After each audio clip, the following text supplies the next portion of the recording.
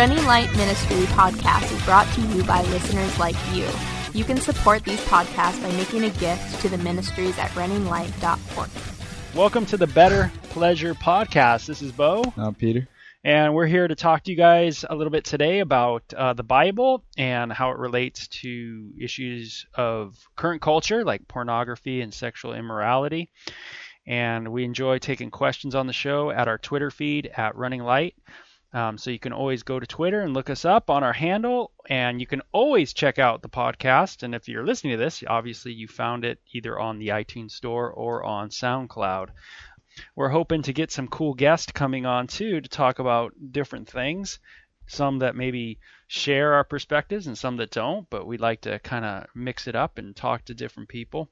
It's kind of fun. I have a cool week coming up because I'm going to be teaching just a presentation on pornography at one of the colleges out here, and I've been doing that for the past 3 years. This is my third year of doing that, and it seems like that presentation always grows, and it's quite a versatile presentation. It has just a lot of different things in it, so it's kind of cool. It's not really just kind of one way. It's not like a pro porn or anti porn kind of thing. It's more just like, hey, there's a lot of things to talk about when we talk about this issue. Yeah. Economics and legislation and different things like that. So it's cool. I'm excited about it, and we do have a question of the week that we want to get to as well.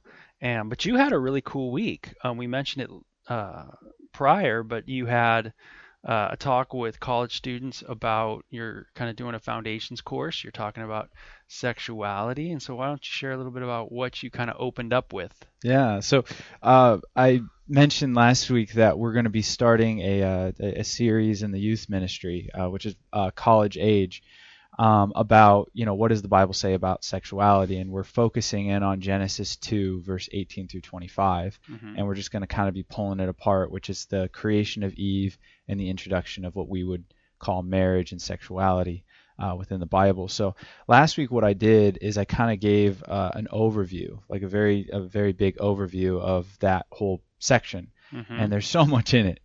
And what I'm hoping to do next week is, having you there with me, just kind of take those sections piece by piece and really delve into them. So what the overview is essentially about is I talked a little bit about the fact that it's interesting that on page 2 of the Bible, sex is introduced. Mm-hmm. Because I mentioned in the talk that when I grew up in the church, all I would really hear from Christians about sexuality is just, hey, wait till marriage. Wait till marriage. And you know why, right? Yeah. Because close to half of American adults are infected with HPV. Yeah. Whoa! Bam. That's the reason. That's right. It's just, right? And I would get reasoning like that, where they would give me like a medical reason of like, hey, you don't want to get an STD, you don't want to have an unplanned pregnancy, you don't want to have intimacy with someone and you're not ready to actually commit to them, things like that. So they would give me like medical reasons or like sociological reasons, but no one ever gave me a biblical reason.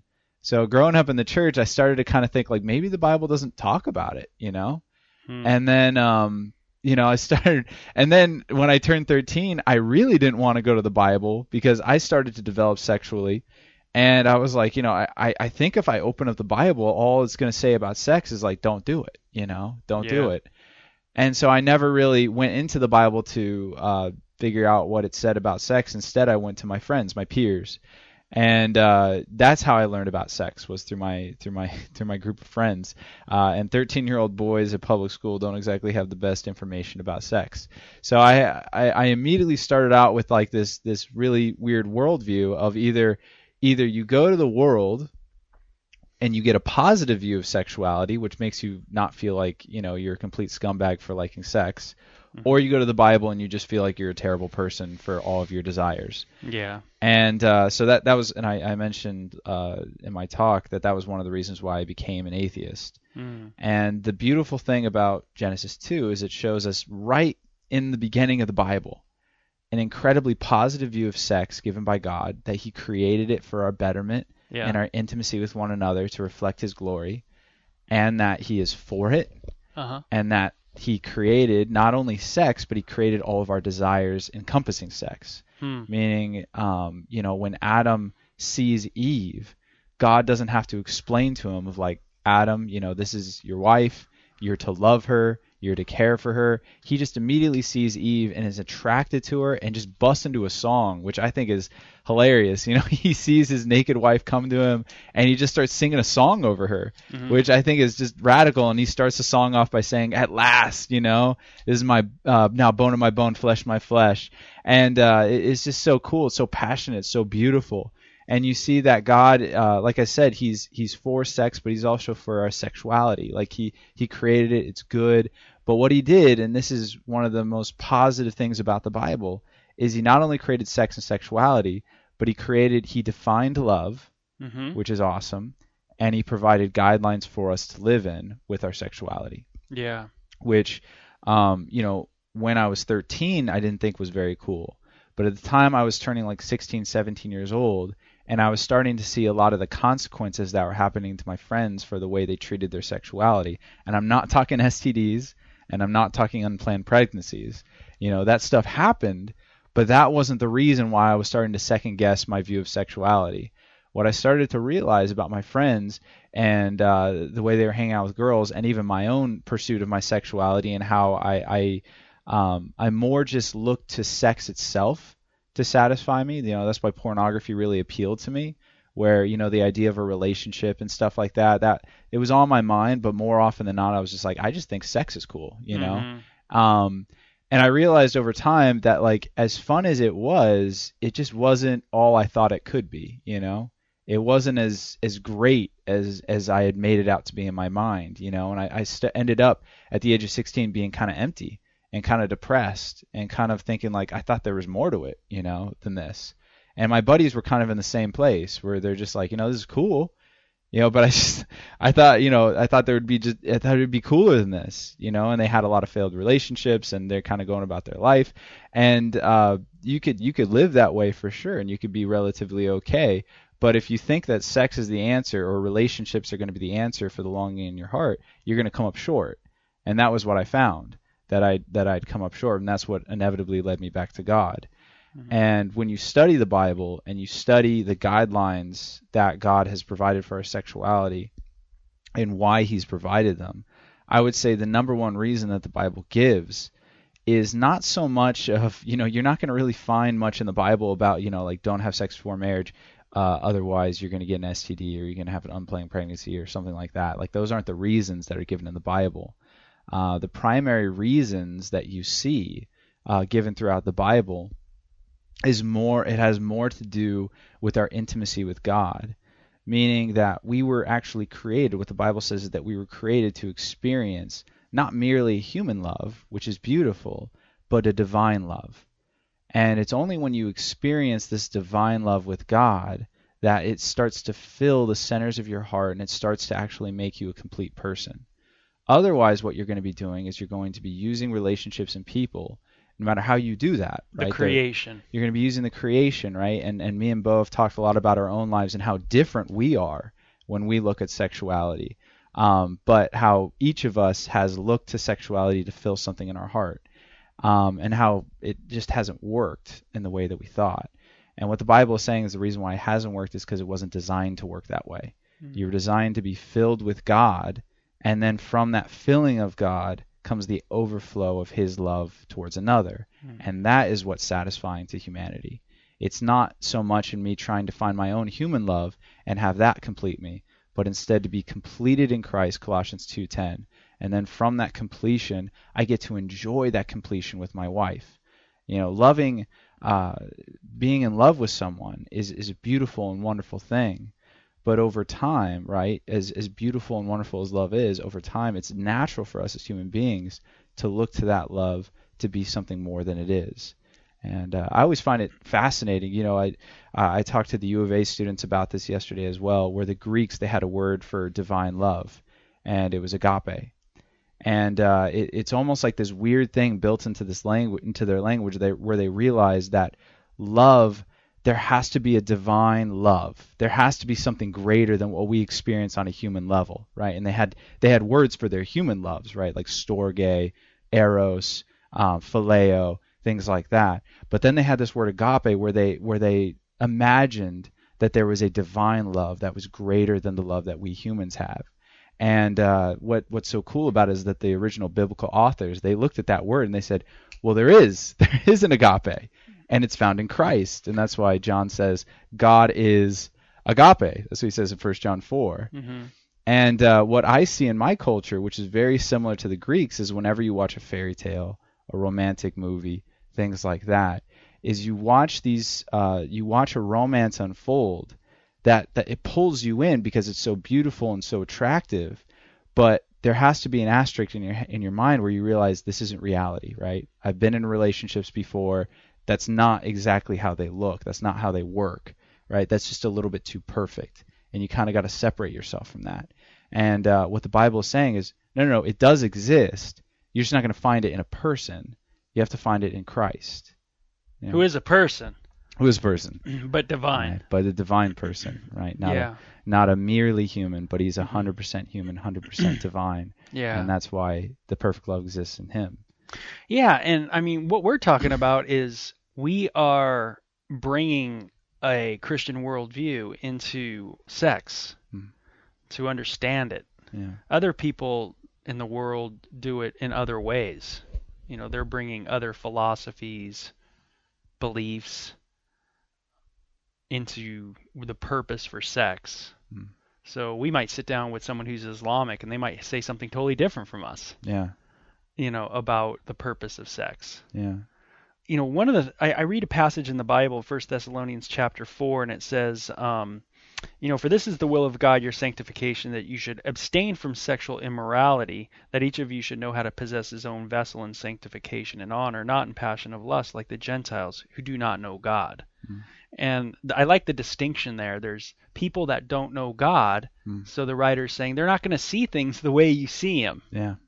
You know, they're going to see things totally different. And that's true. It's tough to go to someone who doesn't see things, doesn't see God the way you see him, and say, hey, you need to have your sexuality be like this. Yeah. You know? Yeah. And they go, what? Like, what do you mean? Because if ours is so rooted, as you talk about, in this divine person, and that is the reason for sex, it's understanding this intimacy with this divine person through this physical act of sexual relationship with someone on the earth, then to tell someone, hey, to conform to some sexual norm in Christianity without really having them know the person seems kind of backwards. Yeah. And it's not going to be beneficial. It's actually going to be harmful. And I went over this a little bit in my talk as well, where, you know, for me, I'm guessing if I went to the average American and the way that I viewed sexuality as 13, and the way I still struggle to this day to view sexuality, even though I know Christ, is I have a tendency to objectify and to use people. And that doesn't just apply to my sexuality. It applies to everything. I have a tendency to look at people as a means to ends for me. And that's why, you know, pornography appealed to me. That's why I view pornography. It's the objectification of people so I could be gratified in myself. That's not why everybody views pornography, but for me, that's my pull. And that's why I struggle so much with loving other people and caring for them. Compassion and empathy and things like that, they don't come natural to me. It's only something that I've been able to experience since I've known Christ. But what I would say is that, like, pretty much everyone in America would look at me and say, you're selfish, you're wrong, you need change. But if someone changes me without the gospel, without the knowledge of a divine love, all that's really going to happen to me, which our society calls good, which is actually negative though, it's actually maladaptive, is I'm going to then, instead of idolizing a thing, an objectification, I'm going to idolize a person. And people do it every day, and they do it all the time, and we look at it as a good thing. You watch romantic movies, what do they say? You complete me, right? I need you.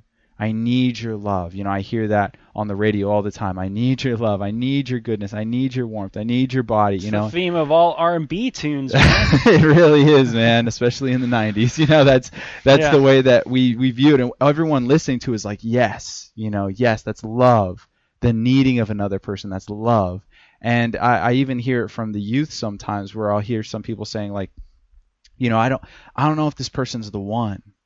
I'm like, well, what do you mean by that? And primarily what they mean is that like they don't feel that need. They don't feel that compulsive need for that person. And so they're like, I don't know if it's, it's not passionate, it's not on fire enough, I don't know. And what I would say to someone who struggles that way is it looks far more loving than what I do. It really does. And in a lot of ways, I may even say it's better than what I do. But here's the reason why it's bad. Number one, if that person is a human being, which they are, and they're just as fallen and messed up as you, they will never be able to satisfy you the way that you want them to. And you're always going to end up feeling a little bit like you've been ripped off. And that's why in our culture today, we have so many people that like when they get married, there's divorce rates are, going through the roof. Cohabitation is really popular in our culture today because the idea is that you're looking for that one. You're looking for that person that's just going to make everything easy and make your love right. But the problem is that you've raised your standards so high that no human being on earth could ever fulfill it. You're never going to find it because no one's going to be able to do that for you. The second problem is that it's a two-edged sword. Because if you look to someone and you say, I need you, the flip side of that is it right for them to need you? Sure. Right? Is that okay for them to look at you right back and say, well, I need you? And if you're like me, if my wife looked at me today and said, I need you, Peter, there would be a conflict in my body right then and there. One side of me would be like, oh, that's great. My wife needs me. But the second part of me would freak out because I know how immature, I know how flawed, I know how messed up I am, and the fear that would sink down into my heart would be like, I don't want to ruin this. I got to toe the line. I got to toe the line. I got to be perfect all the time because if I'm not perfect, I'm now responsible for this woman's entire well-being. Mm-hmm. And if I mess up, I mess her up forever, permanently. And that level of stress is not good for anybody. It's gonna totally freak you out because you know that you're not good enough. And that's why so many people in our culture today walk around with intense amounts of guilt and shame. And people who start off as people who are looking for love to satisfy them end up like me. Because after a while they realize, I think I just want to be safe. I want to be safe in pornography and just objectifying people and going. That leaves me safe because now I can't ruin anyone's life.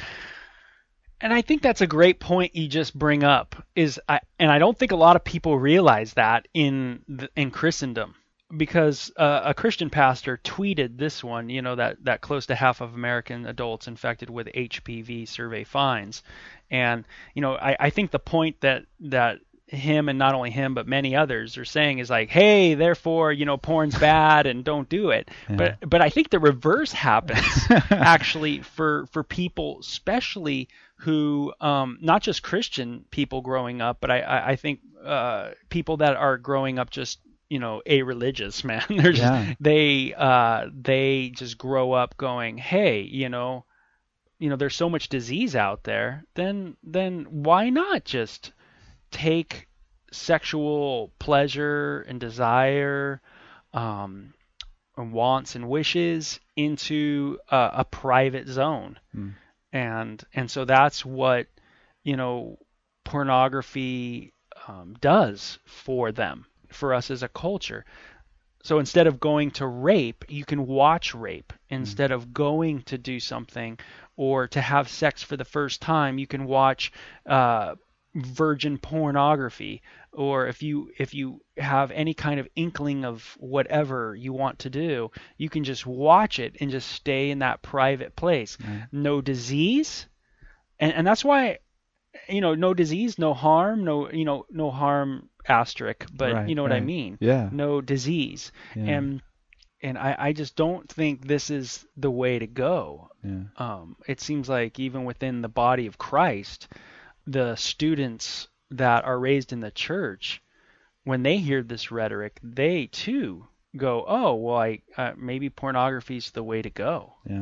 It's safe. It really is safe, and when you're uncomfortable, when you're a teenager, and either you're a teenager and you grew up in a religious home, or let's say you're a teenager. Let's flip it a little bit. Let's talk about someone else. Let's talk about the type of person who's grown up in a home, maybe not have heard about God or anything like that, But let's say they're a teenage girl, teenage boy, they're attractive, they've been in a relationship with someone and they've been taken advantage of, they've been used, maybe even they've been raped. Now at that point, porn starts looking pretty good, because it's like I know I have sexuality, I know I have sexual desires, but if I go out there, if I put myself out there, I'm now putting myself in a position where I could be victimized again. And that's the thing about love that we see biblically, is that like the more powerful, the more intimate, and the more vulnerable something is, the more potential there is for abuse and harm.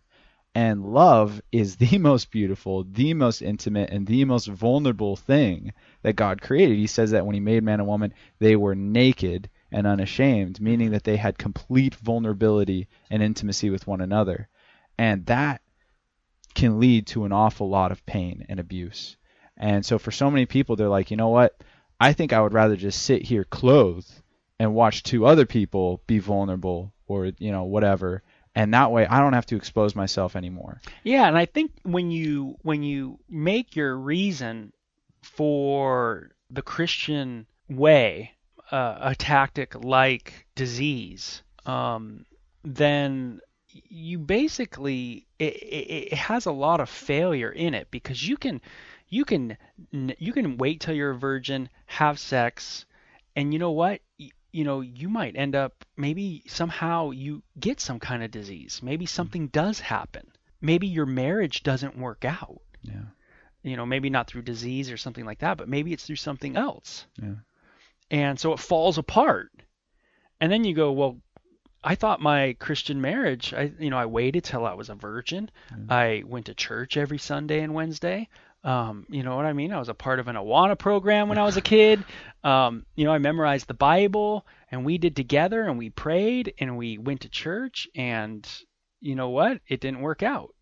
And what was up with that? Yeah. How did that happen? To me, if the reason you're not wanting to have sex or with other,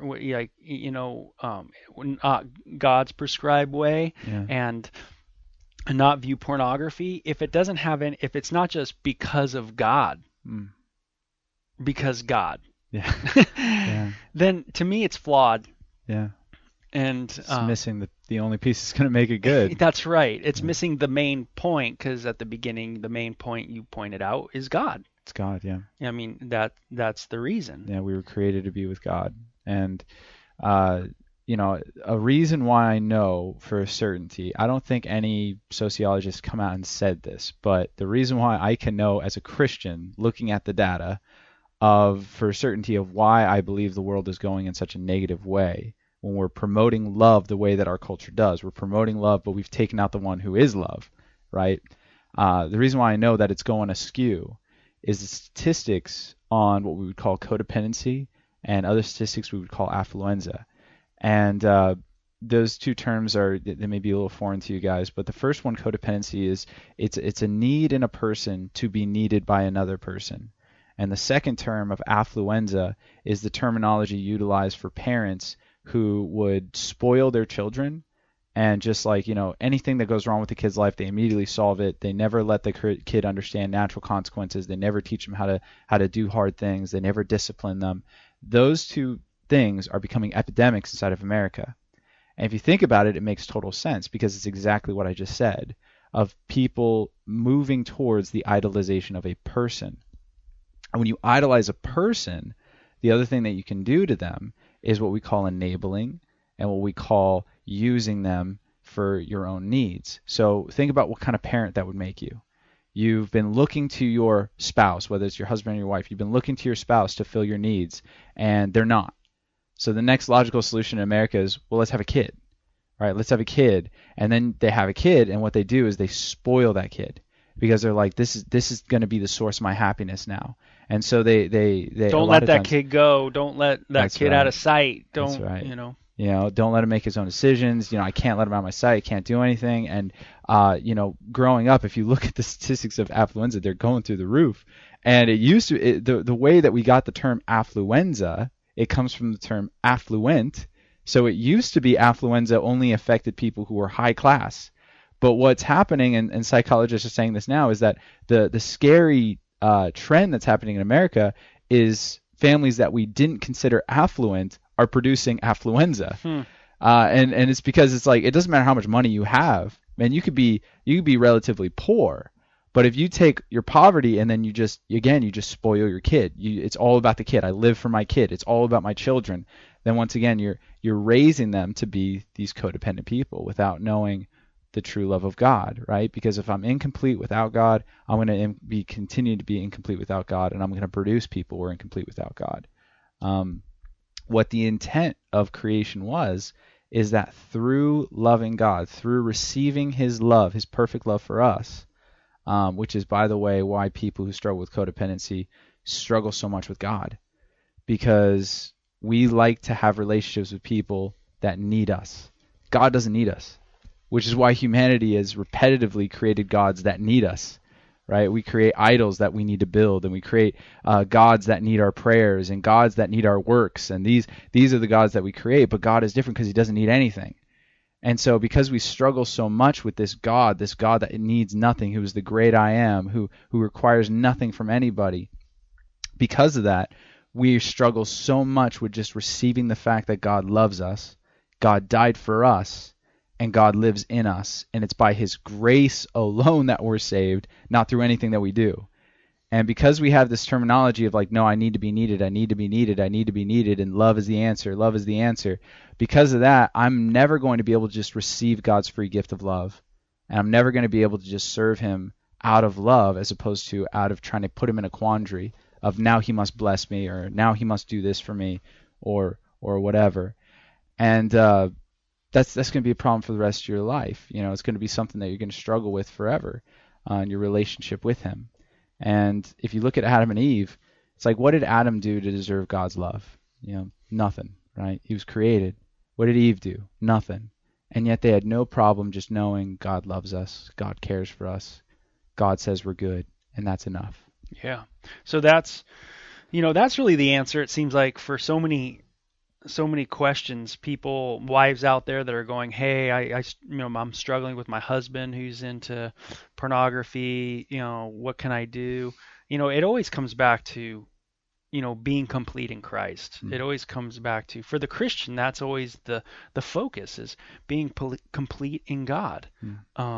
Maybe someone who doesn't know Jesus Christ, they have to figure out what they're complete in, so that they don't fall into that codependency kind of affluenza, you said? Yeah. Yeah, that kind of behavior.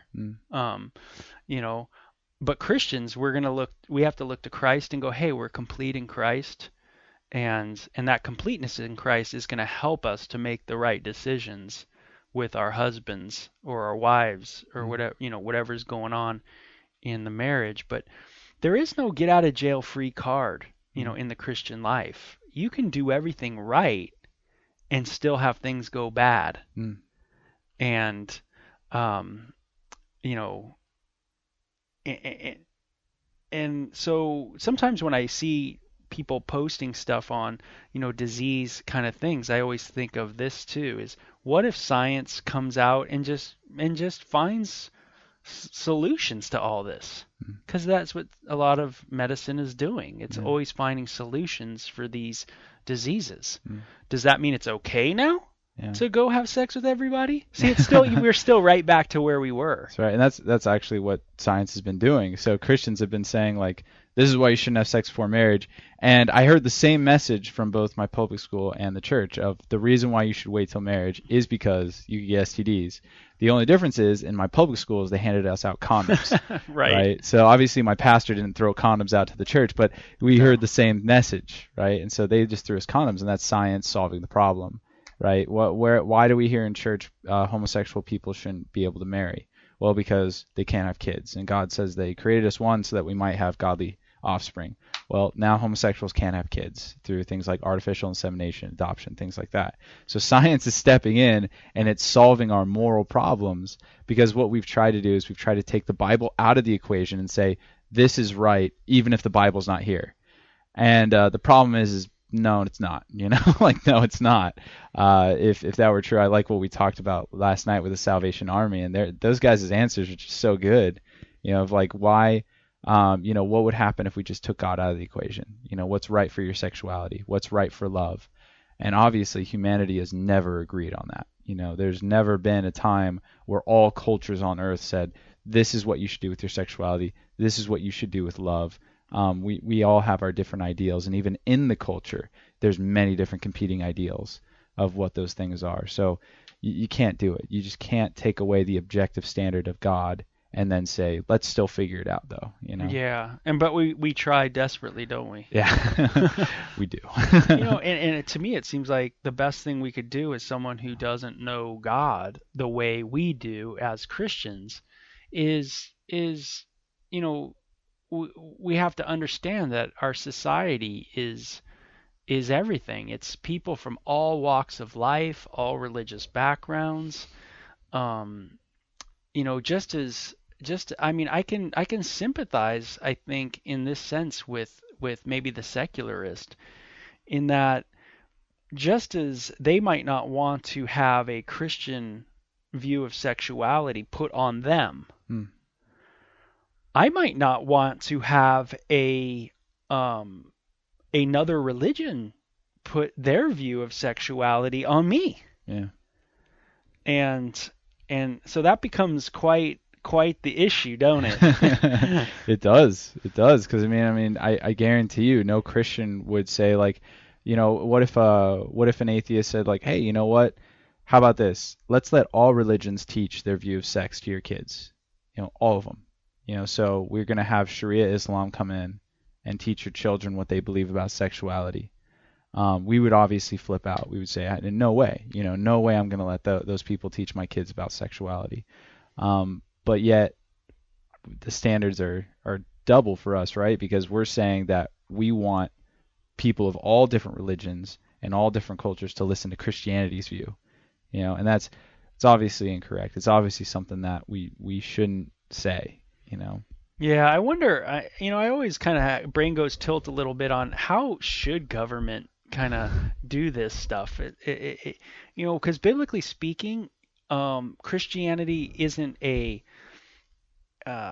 don't see it running government. Yeah, it's not political. Yeah, it doesn't have that political. Yeah. So, it seems so grassroots level. It's just, just like a group of people that have this belief and they stick to it, and they're kind of seen as a little bit weird and odd to the culture. But they don't care. They just kind of stay with it, Yeah. And I wonder if Christians just did that. If Christians just said, hey, we understand that you guys don't have our view of sexuality, and that's okay, man. We disagree with it, but we agree to disagree. Yeah. And, the first thing we want you to know is our God. That's the first thing we would like you to know. Not conforming to our sexual norm, Yeah. And then our ideal, our sexual ideal, I should say, what we're shooting for, what we're going for. So we're going to just be over here in our life and our culture, and we're going to do it, and you guys can do what you want to do. I wonder how that would look. Look a little different, Yeah. A passage to me that I usually point out to Christians is 1 Timothy 2, where Paul talks about praying for the government and people in authority and power. Yeah. And he says, pray that we could live a quiet and peaceful life. Yeah. And that's it. And it's like, did early Christians believe that? Yeah, because even when Constantine took over in 300, the Edict of Milan, all that Christians were pushing for was the Edict of Milan. And what did the Edict of Milan say? It just said Christians can't be persecuted anymore. That was it. They weren't pushing Constantine to say, make it the state religion. They weren't pushing him to put on Christian morality. All they wanted was just, I want to live a quiet and peaceful life. That's what I pray for. I pray that the government just allows me to live my Christian life without persecuting me, and then I'm happy, and that's, to the Apostle Paul, he's like, that would be perfection. If the government just had non-interference with me. That's not the way it was for the Apostle Paul, but that's what he prayed for. Yeah, and we definitely have to talk about that on another podcast about government's role and how Christians can maybe, what we do good and what we do bad, in the political sphere. Yeah. But I just, I go back to that 1 Thessalonians what I read, right? It says, those who don't know God, not in passionate lust like those who don't know God. And it just seems like the writer's constantly trying to say to the people, like, hey, for you guys, hey, let's do this. But for those out there, man, it's like, I love that passage in 1 Corinthians, I think it's chapter 5 too, where at the end of it, the same writer says, those who were in the church were to judge, but those who are outside of the church, God's their judge. And I like that because it is just like if someone doesn't have my view of sexuality or what you've been talking about in the podcast, are they now, or do I now label them an addict? Do I now label them a certain thing? If someone doesn't view sexuality the way Christians does, is that criminal now? Are they really criminals? In the country?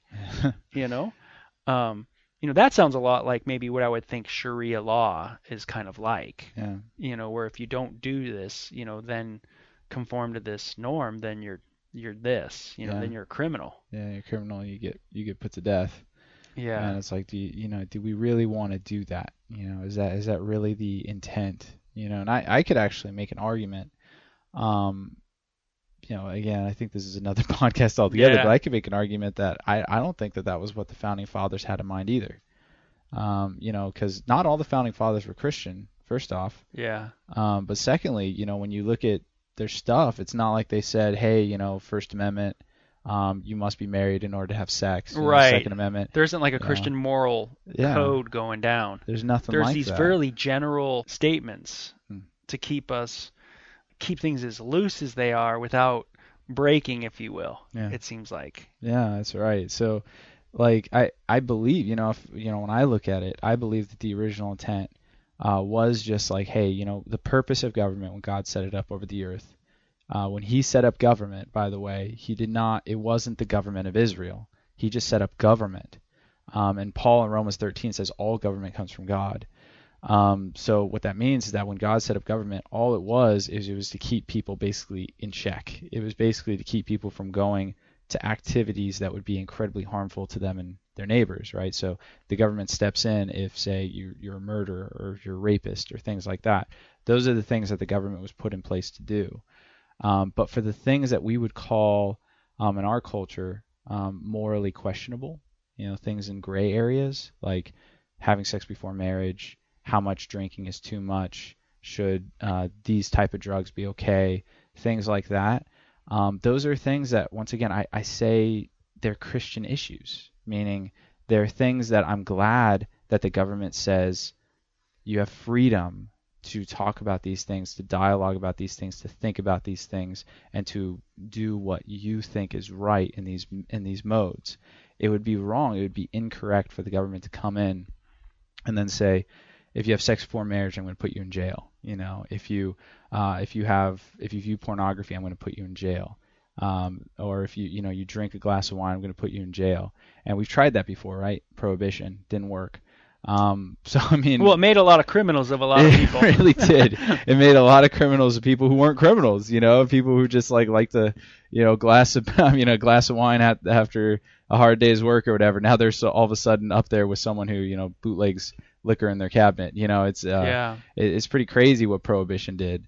And I know we have talked about that a lot on our podcast of like, if the government did prohibit sexual material, would Christians be criminals? Would we be criminals by any reasonable standard that someone could come up with? If what? And if the government came in and said no sexually explicit material, would a Christian be a criminal in that way? And having a Bible, and I would say yeah. Certainly, some people would. Yeah. So it's understanding. I mean, talking about sexuality for a Christian, it always has to do with God. And it seems like that's how we should lead.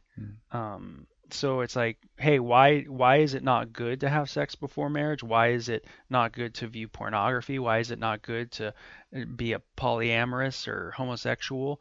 The talk should always go right into, well, it's how we view God. And that's what we've been trying to kind of, I think, convey. And also in this podcast, just the idea of in a Christian's life, knowing God is so important, and having him be the primary source of our joy and our happiness and our sustenance and our confidence, and our acceptance and our belonging, are vital, because if we don't, we by nature believe that we fall into an idolatrous attitude. And that's what maybe people we believe in, quote, the world, do, because they don't have this love, this agape love God, that is sustaining them. So all they have is each other. So they literally are looking to one another for that kind of sustenance. And so what they have to lean on is other things. Maybe it's doing yoga and they find peace through that, or maybe it's doing something else where they find some kind of sustenance through that, some kind of belonging, some kind of confidence, so that they're not looking to their partner for everything. They're doing something else that might be similar to what a Christian's doing, but we just feel like we're doing it the right way, in the sense that because God is true. Yeah. And that's our belief. Yeah, and that's such a cool thing about Christianity. I know we've talked about it before, but that is, I believe, one of the major things that separates Christianity from any other world religion, the teachings of Christ, from any other philosophers. Where Jesus, in John 14, he said something that no other philosopher has ever said. He said, "I am the way, the truth, and the life. No one comes to the Father but by me." Every other philosopher said, "I will show you the way, and you live this way, and your life will be blessed." But Jesus says, "I am the way." So meaning, if the resurrection isn't true, John 14 is stupid. There's nothing good about it, because that means that Jesus is just saying, hey, if you put your faith in me, who was a fictional character who really didn't rise from the dead, then you'll be at peace. And obviously it's not true. The only way that Christianity works is if it's true. And that's the great quandary for a Christian. If the resurrection didn't happen, Christianity is stupid. And that's what Paul says. If Christ is not risen, we are of all men to be most pitied, right? Because the only hope for our peace, for our love, for our growth, for everything, all the sustenance that we're looking at is dependent on the fact of Jesus. That's right. Where another religion could say, well, even if it's not right, we got some good morality here, that you can get out of it. Where a Christian, we shouldn't be able to say that. We should say, like, dude, if Christ isn't risen, waiting till marriage, it may work out for you, but it may not. But I mean, in light of that, it's like it's kind of like what we do with putting out certain statements on Twitter or Facebook or about whatever, don't do this, look at what's happening, to people who don't know Christ, is we're trying to put forth that even if Jesus isn't true, the morality's right. Yeah. Yeah. Like it seems like we're almost doing that. Yeah. Doesn't it? It does. That, hey, it's just our morality's right. Our morality, like everything's based on their morality. Yeah. And just come over to our morality. Yeah. When really Paul makes his point in what is it, 1 Corinthians 15, that if Jesus isn't true, then man, our morality and stuff is wrong too. It's to be pitied of all things. Yeah. So it would be weird to tell someone who doesn't believe in Jesus that our morality's good, when actually the Bible's saying, no, if you don't believe Jesus is true, then it's actually whack. Yeah. You know what I mean? Yeah. It seems like we're doing the exact opposite of what Paul was trying to convey.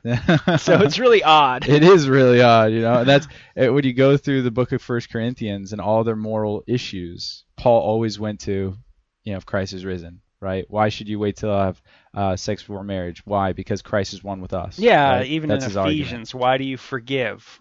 Because Jesus forgave. Yeah, because Jesus Everything's forgave us. Based on this fact. Do not be filled with wine, but be filled with the Holy Spirit. So if the Holy Spirit ain't real, be filled with wine, man. Like there's no reason and not coming to. Coming from a non-believing background myself, there was no information of disease or any scare tactic that I ever heard on sex did anything inkling any little tiny bit of anything in me.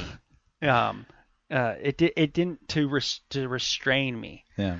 And that's biblically true. Yeah. Meaning there is nothing to restrain you. Yeah. You can't be restrained by just knowing something's bad for you or going to give you a disease. Yeah. You know, it would be weird. Like, everybody knows smoking's bad for you. It's on the carton. Right? Everybody knows that eating the way we eat is bad for you, but everybody does it.